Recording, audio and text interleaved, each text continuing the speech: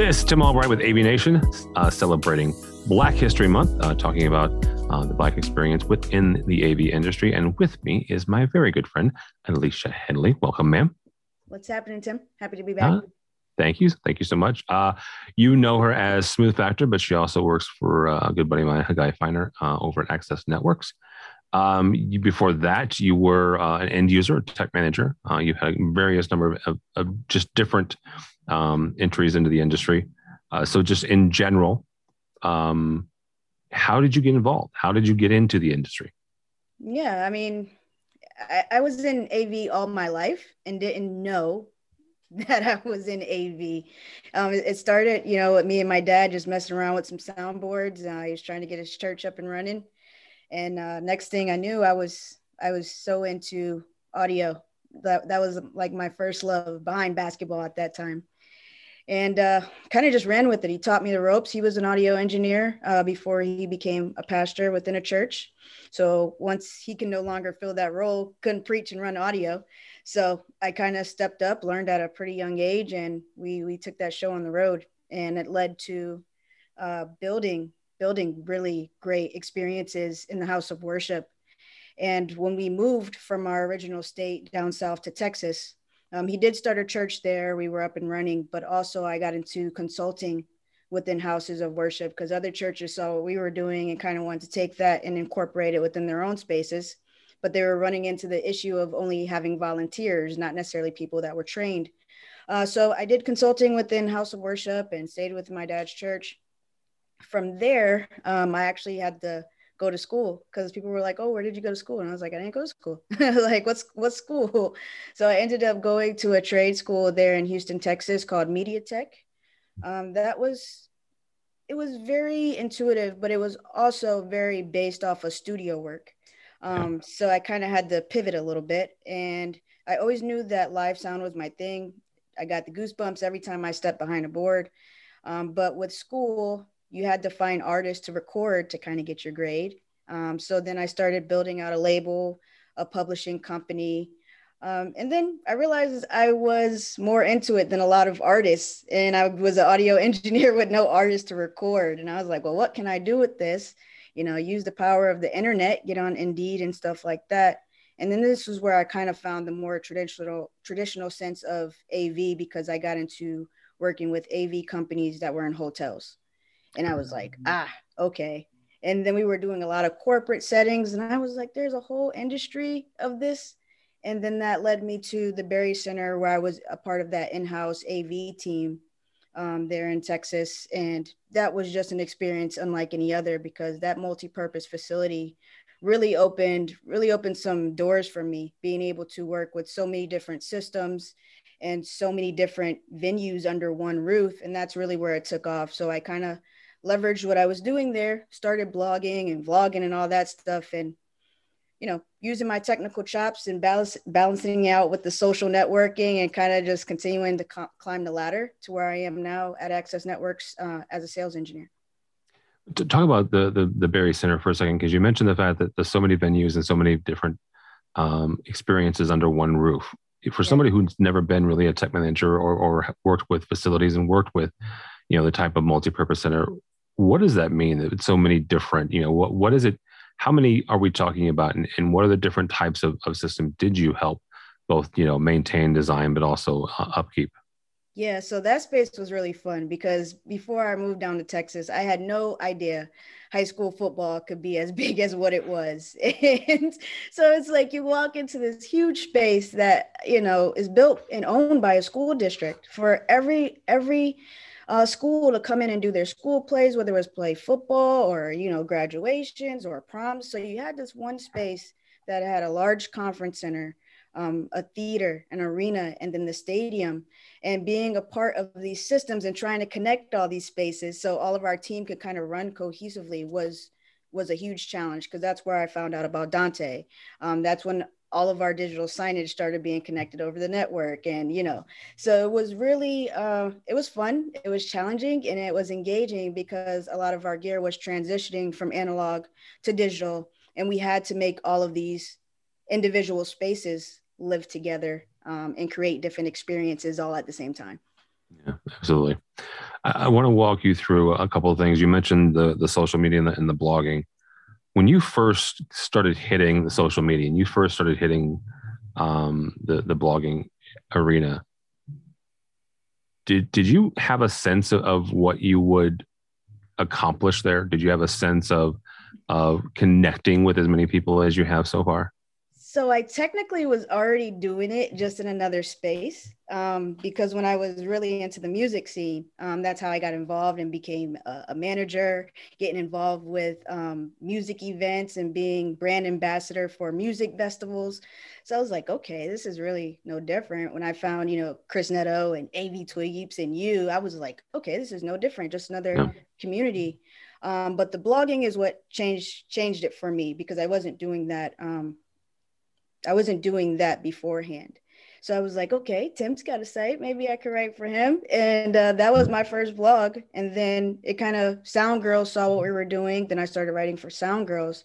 But at first, no, I did not know where it was going. It was like, okay, let's see what's happening. Like I'm doing really cool things. And I just want to show people like, hey, you can get into audio, whether it's from broadcasting or running theater, or even in a conference center in a more corporate setting. So I had kind of set out to highlight what I was doing, but I didn't know what all was going to come with it. I was like, we'll see what happens. And I'm glad I did. I'm glad I did because I don't have a writer's background. So I had to link with you guys and get the editing and all of that stuff to make it what it was. But I'm glad I took the risk and kept highlighting what I was doing. I am too. I am too. So let's talk about some of the hurdles that you've kind of overcome and the areas that you've kind of faced. Um, Common questions that we're asking this month. You're a black woman in a predominantly white male industry, right? What are some of the things and some of the things that you've faced, and how have you overcome some of those hurdles? I read this question over and over and over again too. I'm not gonna lie to you because I was like, how do I even answer this, right? Because like we kind of briefly discussed before we hit record, like I used to shy away from these conversations, simply because I'm almost every point of diversity. I'm in a lot of these points of diversity, so I've never approached a single one. I've just constantly fought adversity. So I mean, I can tell you stories of me going in and programming a system like from top to bottom, actually installing it and setting it up for an event and not being able to work it because I don't look the part. I had to hand over the system to the white guy, because he looked the part for that event. I've been let go from some churches once they found out about my sexuality. I have, like it's a constant struggle, but I think my superpower is I'm super resilient. And I think that's everybody in our community. The Black culture is super resilient. Like if you look at your favorite athletes, most of them, Michael Jordan all the way to Muhammad Ali, like they just never quit. And that's part of our culture. We never quit. So of course I faced a lot of challenges. I could have looked at them as, oh, you're discriminating me, or I could have taken that to heart. And at some points I did. I would go home and cry. But tomorrow's a new day, and I tweet that quite a lot, like new day, new opportunities, let's start over, let's go get it. And that's always been my perspective with anything. When you're talking with young people, and not that you're old by any stretch of the imagination, but you have been in the industry for a minute, so there are people younger than you coming up behind you.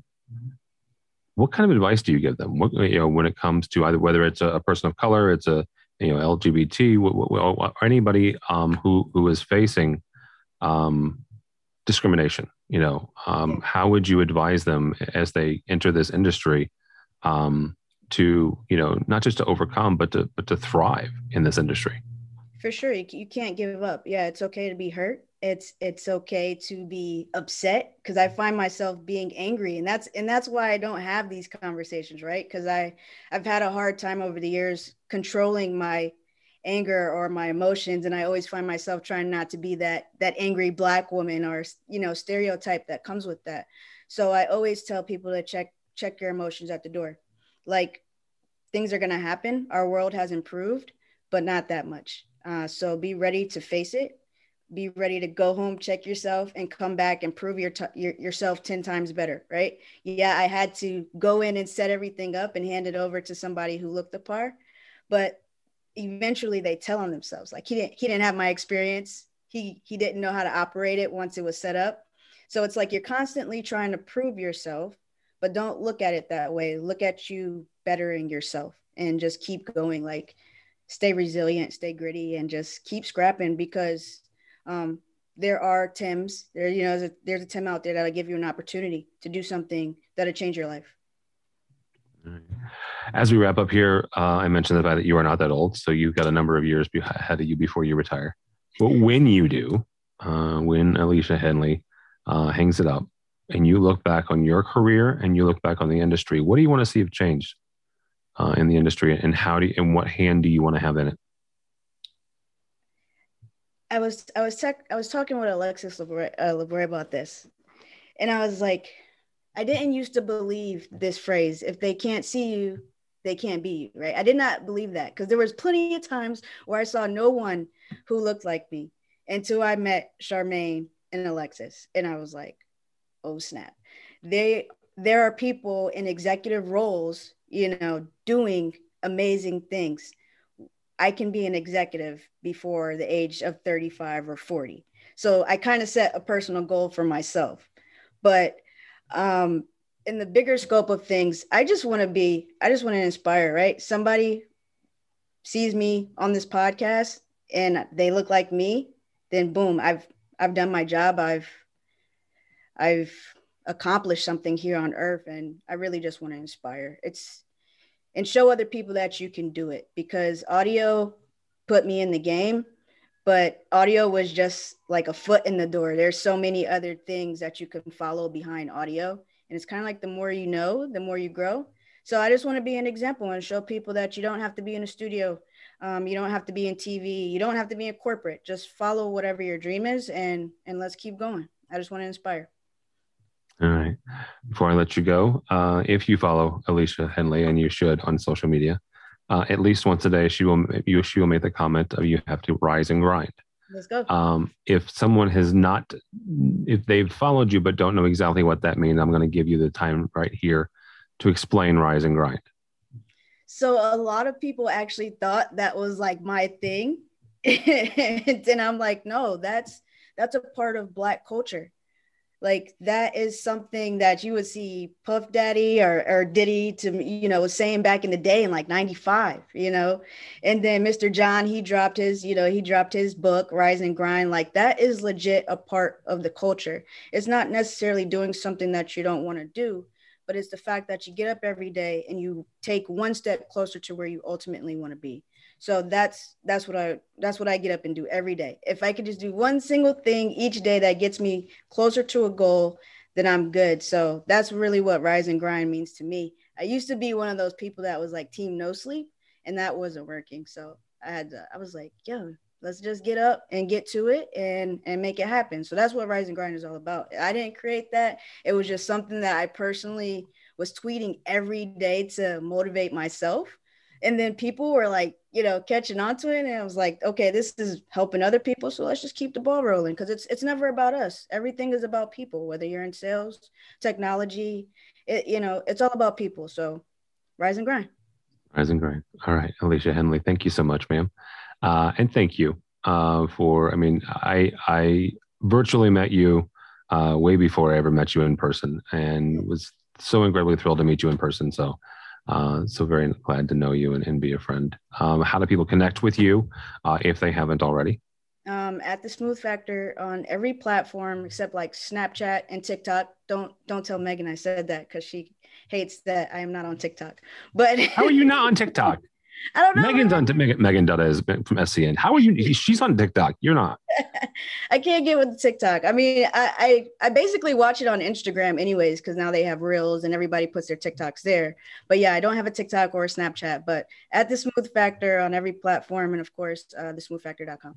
All right, very good. Alesia Hendley, thank you so much. For AVNation, you can go by our website, AVNation.tv. That's AVNation.tv. You will find interviews like this all the month of February celebrating Black history. All that and more at AVNation.tv. That's AVNation.tv.